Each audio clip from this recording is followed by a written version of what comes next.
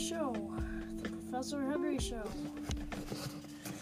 I'm sure you've all been to school, or if you're in school, well, someone has to pay for it. Now, there's a difference between public and private school.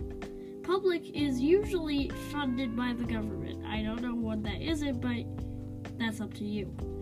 Private schools are, as it says, private industry.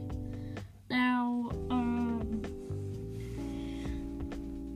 same thing with colleges and universities and other things. Of course, there's scholarships that can be given to you by the government, but that's another story, or else we will never finish this. Okay? So, basically, how do you pay for public school? Taxes.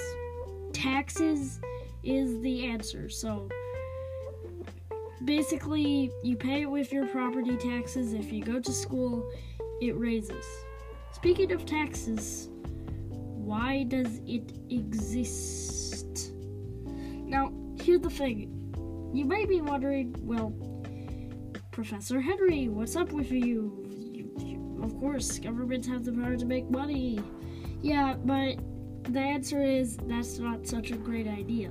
Have you ever heard of the Great Depression?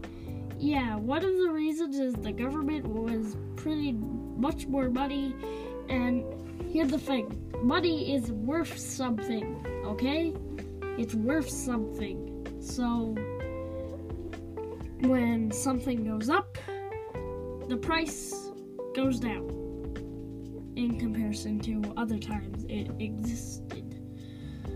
So, of course, we can assume that maybe printing money isn't all a good idea after all. So, how do they make money? Taxes. Taxes. Taxes. So, a lot of people think that, that they can just print money. Yeah, that's not correct.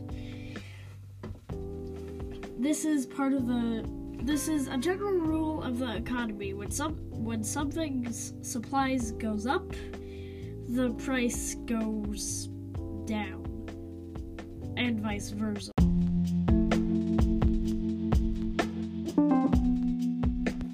However, you may be wondering, well, where does all this tax money go? Well, in essence, first it goes to Congress, then Congress decides what to do with it, plans a budget every single year. If they don't, well, government shutdown. We've already seen that in 2019. And,